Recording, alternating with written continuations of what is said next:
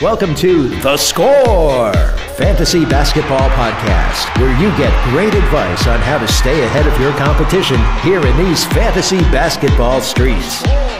Now, the dopest analyst in fantasy basketball, Waiver Wire Queen.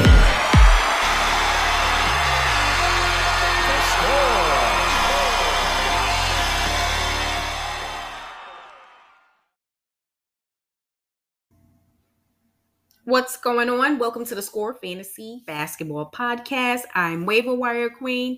So much excitement. It is almost playoff time. But before we get to the playoffs, we have to deal with the play-in tournament. That's right.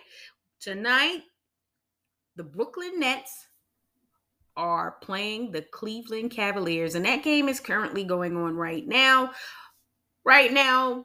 The Nets are up 83-71, and it's looking like BK is going to win this game. I'll tell you some players who are struggling so far for the Cavs. LeVert, 2 for 10 from the field at 20%. That's simply not going to cut it. And then you got Lauri Markkanen, 3 for 8 from the field. That's not going to cut it. In my opinion, I would have started Kevin Love.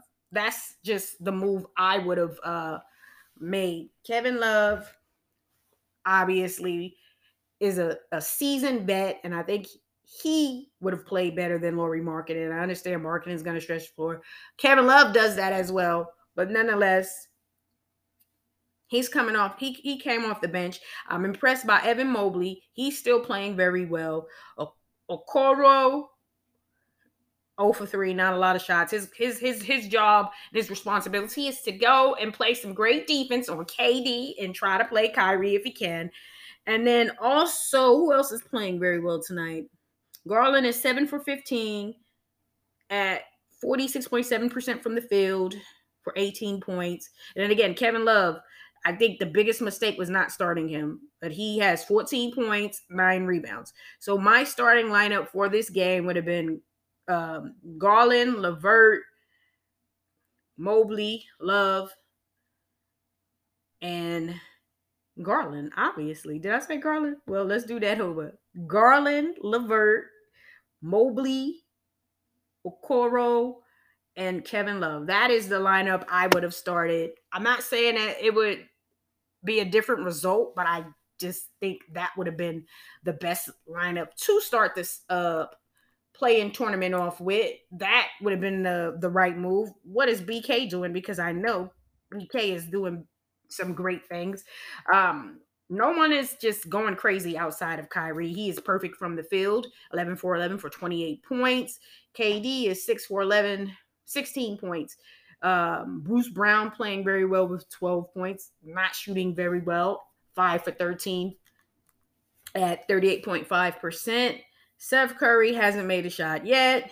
Nonetheless, the expectation was that the Brooklyn Nets would win this game. So all they need to do is finish things off tonight, and then hopefully once we start the playoffs, maybe Ben Simmons will be available, because I do feel like if Ben Simmons is available, that will help that team tremendously, because Ben Simmons is going to play defense. If nothing else, you don't have to worry about scoring the ball. Just play some great defense, and that's going to go a long way, because not saying he's going to stop the Greek Freak, but he's going to play some good defense, okay? I don't care what anybody is saying in that Hawks series, even though Trey was shooting the ball lights out. Not lights out. He was off. Let's be real. People are going to say, oh, it was just great because he was scoring a lot. But if you look at the numbers, he was very inefficient. So getting Ben Simmons for a potentially deep postseason run, hopefully, for the Brooklyn Nets will go a long way. And then Drummond, can't say enough about what he's doing. I said that trading for Drummond was a great move. It was very, very good. You move Claxton to the bench, which is good. He can come off the bench and help. He's got 7 rebounds tonight. Drummond, 16 and 8. He can compete with any of the bigs that they'll come across this postseason. Let's talk about the game of the evening, the Clippers versus the Timberwolves. So that is right.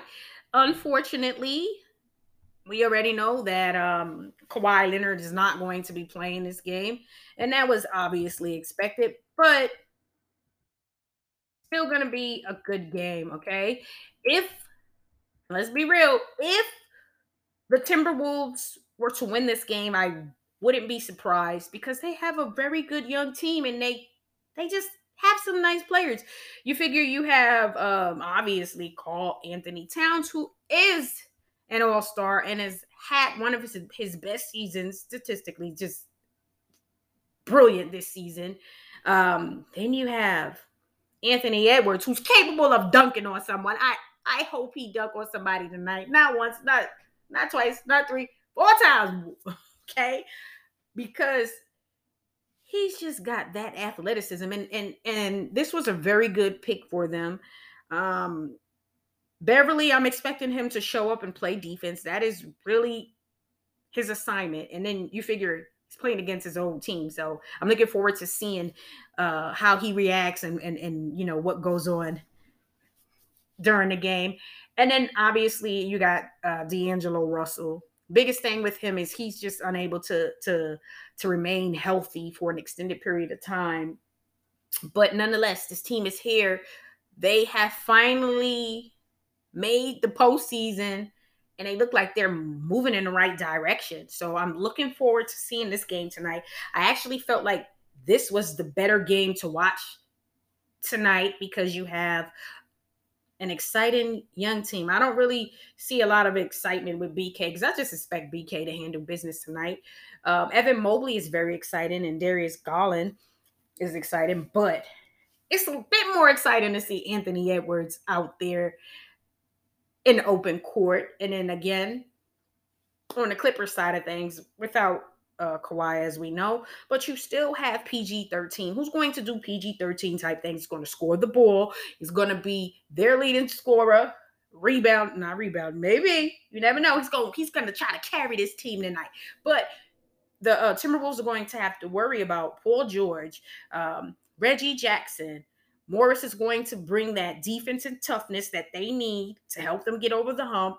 And then you also got to worry about Zubac as well. And then you have some other players. You have Norman Powell. He's going to be key when it comes to shooting threes. And then man had his coming out party last postseason. So I'm looking forward to seeing what he is able to do tonight against the Timberwolves. Again, I expected BK to win against the Cavs. Wanted to see if the Cavs had it in them to upset Brooklyn. Game is still on there in the fourth quarter, 87-75. So it is unlikely they're going to come back, but you just never know. Okay, but they have some really good young pieces. So the future is bright finally for the Cavs since the King left the building. And now for the Clippers Minnesota prediction. Again, I said I wouldn't be surprised if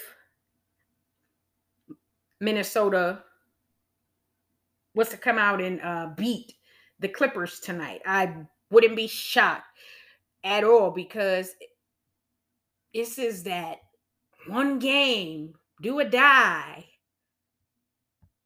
Sudden death. You just don't know. Anything can happen. This is like one of those one game, one March Madness game where it's down to the wire. Somebody can throw a three, just shot half court three and win the game.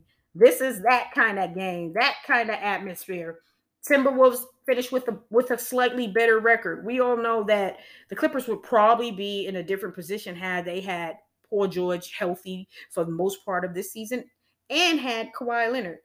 That's not the case. I'm going to reach a bit. Early on, I had the Clippers winning this one. I'm going to reach a bit and say it's going to be a huge upset tonight, and the Timberwolves are going to win this one. Karl Anthony Towns is going to have a monster game, and again, Anthony Edwards is dunking on somebody. So, y'all let me know who you think is going to win this game. Make sure you go over to the YouTube channel and subscribe to the Score Fantasy Basketball Podcast. Have a great evening. Peace.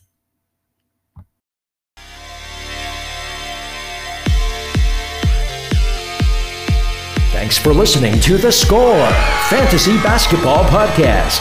Be sure to subscribe to The Score for more fun and great advice on how to win at fantasy basketball. And if you've got comments or questions about The Score, send them to waiverwirequeen@gmail.com. The Score.